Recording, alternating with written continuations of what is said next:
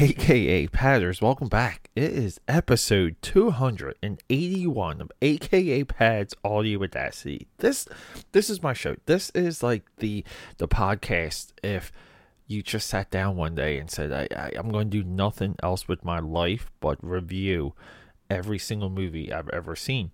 That's my mission statement for aka Pads Audio Audacity. And through that, we explore things about ourselves. We understand a little bit more of what makes us tick.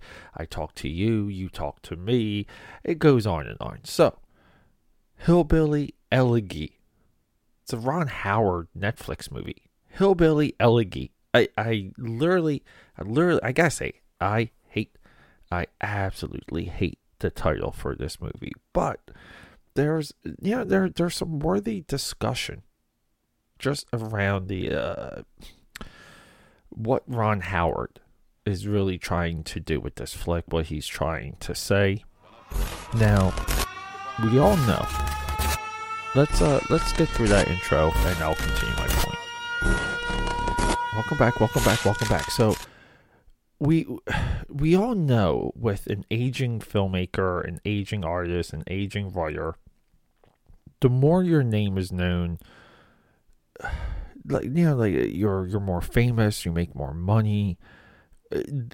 These are like they're almost like artist tropes, and they're really hard to chart. They're hard to understand. They're hard to follow because we don't like to admit, we don't like to say that when someone ages, when someone gets a little bit older, they lose a step, they fall behind. It's a little easier with athletes because you physically can see it. But when it comes to the mind, the cognizant function, you gotta drink your green tea, mother effers. There is a degradation. There's a slowing down. There's a little bit of a homegrown depression when you get older. And by homegrown depression, I mean like you're not actively trying to slow down. You just are. So we have to kind of ask this question when it comes to Woody Allen, Steven Spielberg, Martin Scorsese, and Ron Howard. Like, this could be your four-headed dragon of the masters of the craft. And because they are Clint Eastwood, like five-headed dragon, because Clint Eastwood, I believe, is 138 years old today. But by the masters of the craft, I mean that these are the individuals that have been in the game for so long that they, there's parts of the process that they completely see through. It's transparent to them. And it should be celebrated. I believe all of Ron Howard's movies should be celebrated. I believe all of Steven Spielberg's movies should be celebrated, and so on and so forth. But we do need conditions. We need like an asterisk. We need an explanation around how we discuss these movies, because young Spielberg, like a young Ron Howard, is vastly different than an older one. No different than like a young and old Walter Payton or a Bo Jackson. I mean, I watch it from time to time because it blows my mind. But I watched this Bo Jackson 30 for 30 with my boy Chuck Klosterman, talking through it. And Bo Jackson just looks so old and big and defeated. And when they show him younger, you blow your own mind. And it's just like, geez, like now, like aging sucks, but we physically can see it, and we wouldn't expect Bo Jackson to do the same stuff he did when he was younger. So why do we expect some of these people to continue, to kind of chase that nut? Look, Ron Howard really, in my opinion, he peaked at Apollo 13. A movie like Beautiful Mind it's so difficult. It's so difficult for me to sit down and enjoy Beautiful Mind because the movie, I believe that's an Academy Award winner. Help me here. Because Beautiful Mind it's like a hook. It's like more than half of that movie is a potential hallucination. And I don't understand the appeal of it. I really don't. And it's always baffled me. And this is a little bit of like this trend, this path that came up through the 90s when it comes to the Academy Awards, where like every single year the movie was less impactful.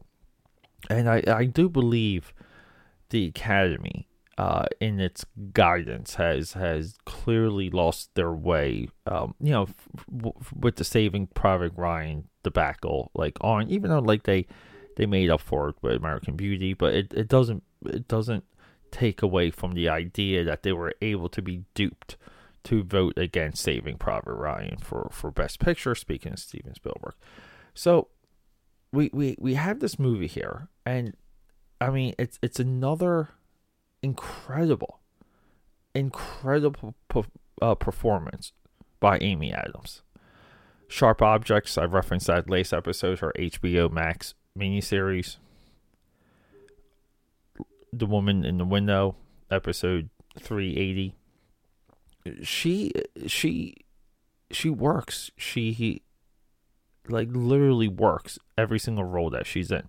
She's drugged out in this movie, and she's frustrating, and I just believe she wasn't like frustrating enough, that like they didn't go hard enough with making you kind of like wish her dead. Like, you should have wished her dead in this movie, because she's that much of a degenerate.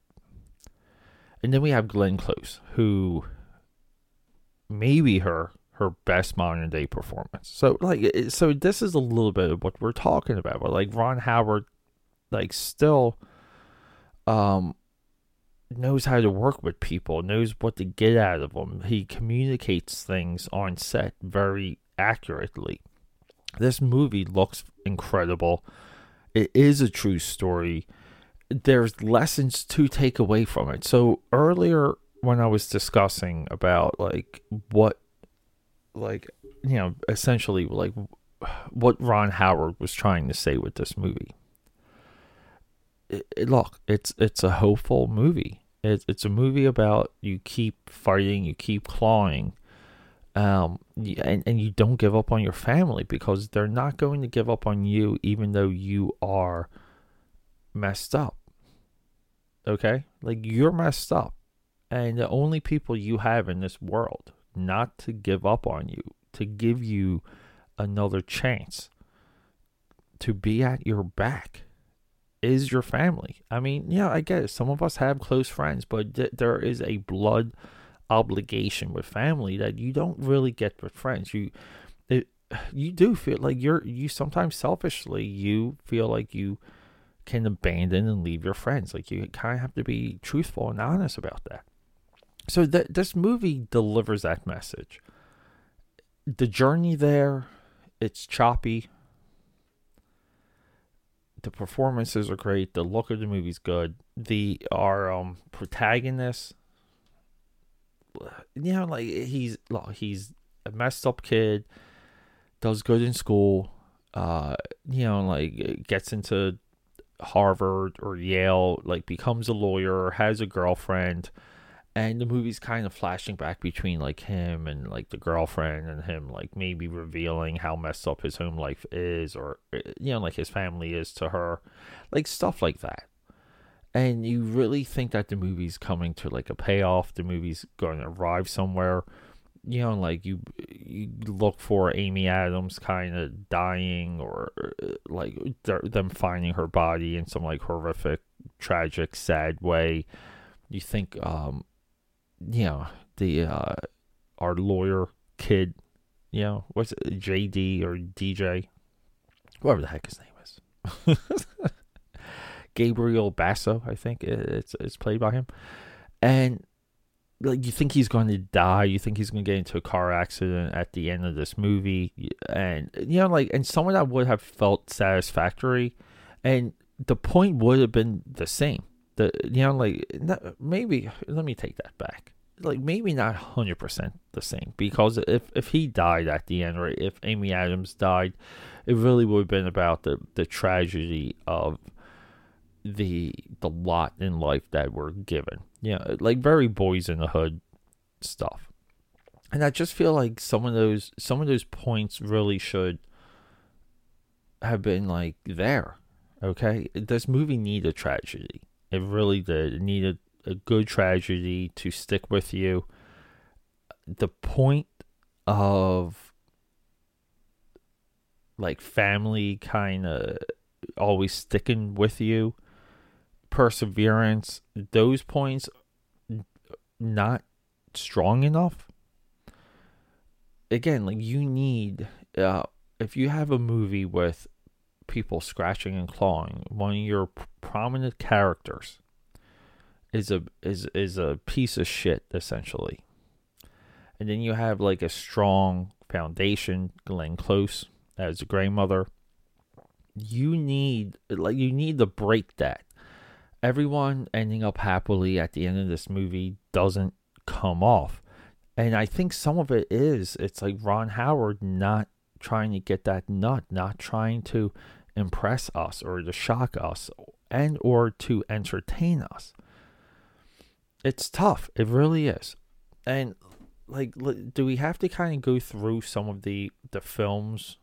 Like, we gotta kind of catch up on Ron Howard's filmography. I feel like we haven't done it since The Grinch That Stole Christmas, and that was like a million episodes ago.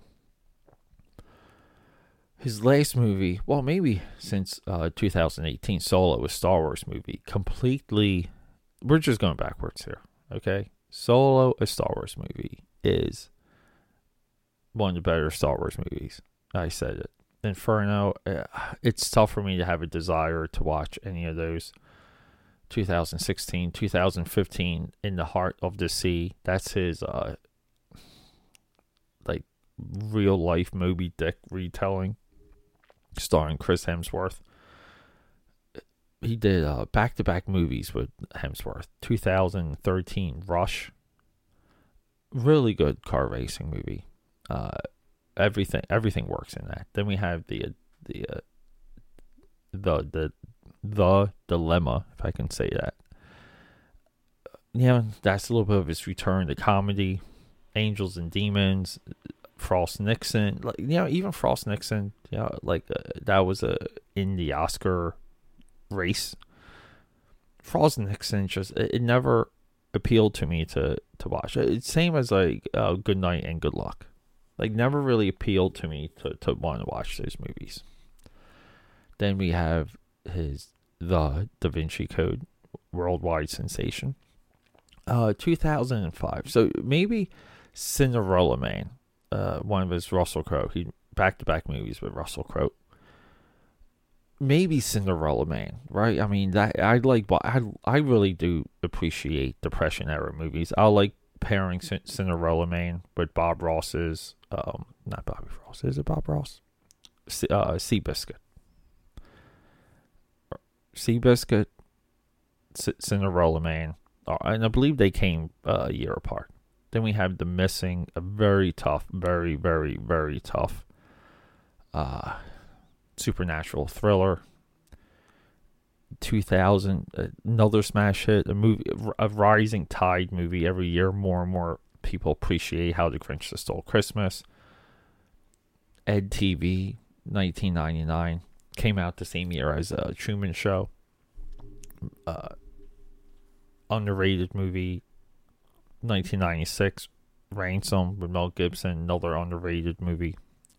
They're good. Both of those movies are good. Then we have Apollo 13, which really, it's very easy to say that Apollo 13 is Ron Howard's best movie, 1995. The Paper, Michael Keaton. He's made multiple movies with Michael Keaton. The Paper is highly overlooked, great movie. We have Everyone Likes to Make Fun of and Ignore 92's Far and Away, starring Tom Cruise and Nicole Kidman. I freaking love that movie. Backdraft, at one time his best movie. Everyone likes to go to that movie for like sound effects. Willow, George Lucas, again, like 2 movies with Camp Lucas. Willow and Solo, a Star Wars movie. Gung Ho, his first movie with Michael Keaton. Cocoon, I remember seeing Cocoon in the theaters. I remember seeing Cocoon and Willow and Parenthood in the theaters. Parenthood too, sorry, I think I skipped over Parenthood. Parenthood, absolutely phenomenal. Willow, very commendable. Gung Ho, always funny. Cocoon, fantastic. Splash was really his, for a long time, that was like, right, that was a Disney movie, like Disney's through Columbia Pictures, like that was like Disney's like biggest nut. That was their like the highest grossing movie.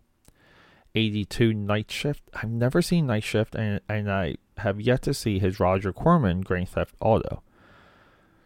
So of all the Ron Howard movies, if you minus the Da Vinci Code like trilogy, and congrats to him, he's got a trilogy under his belt. It's really Grand Theft, Night Shift, Frost Nixon, and the giant Chris Hemsworth whale movie. So 4 movies, not bad. I could probably do an episode on everything else I just named outside the Da Vinci Code stuff. So like this movie, it does fit somewhat in his filmography too, as a, he doesn't repeat, he doesn't do the same genre twice, he doesn't do, he doesn't really repeat himself, which is very interesting. So you gotta give Ron Howard a lot of credit for that. He's like 60, late 60s at this point. He's I'm sure he's got a lot of years, 5, 6 movies left in him. And I just would have liked this movie to be tragic. And it's not tragic. And it doesn't feel good when it's uplifting. And hey, it's hard to pinpoint that sometimes, but it's good to know. It's good to be able to identify exactly where a movie breaks, what happens to it. Can't really recommend it. I'm sorry. Tomorrow we're doing Kate, or next episode, 382. We're doing Kate. We're doing back-to-back assassin movies on Netflix, marching towards the 31 Days of Dread. Everyone, I love you. Thanks for hanging out.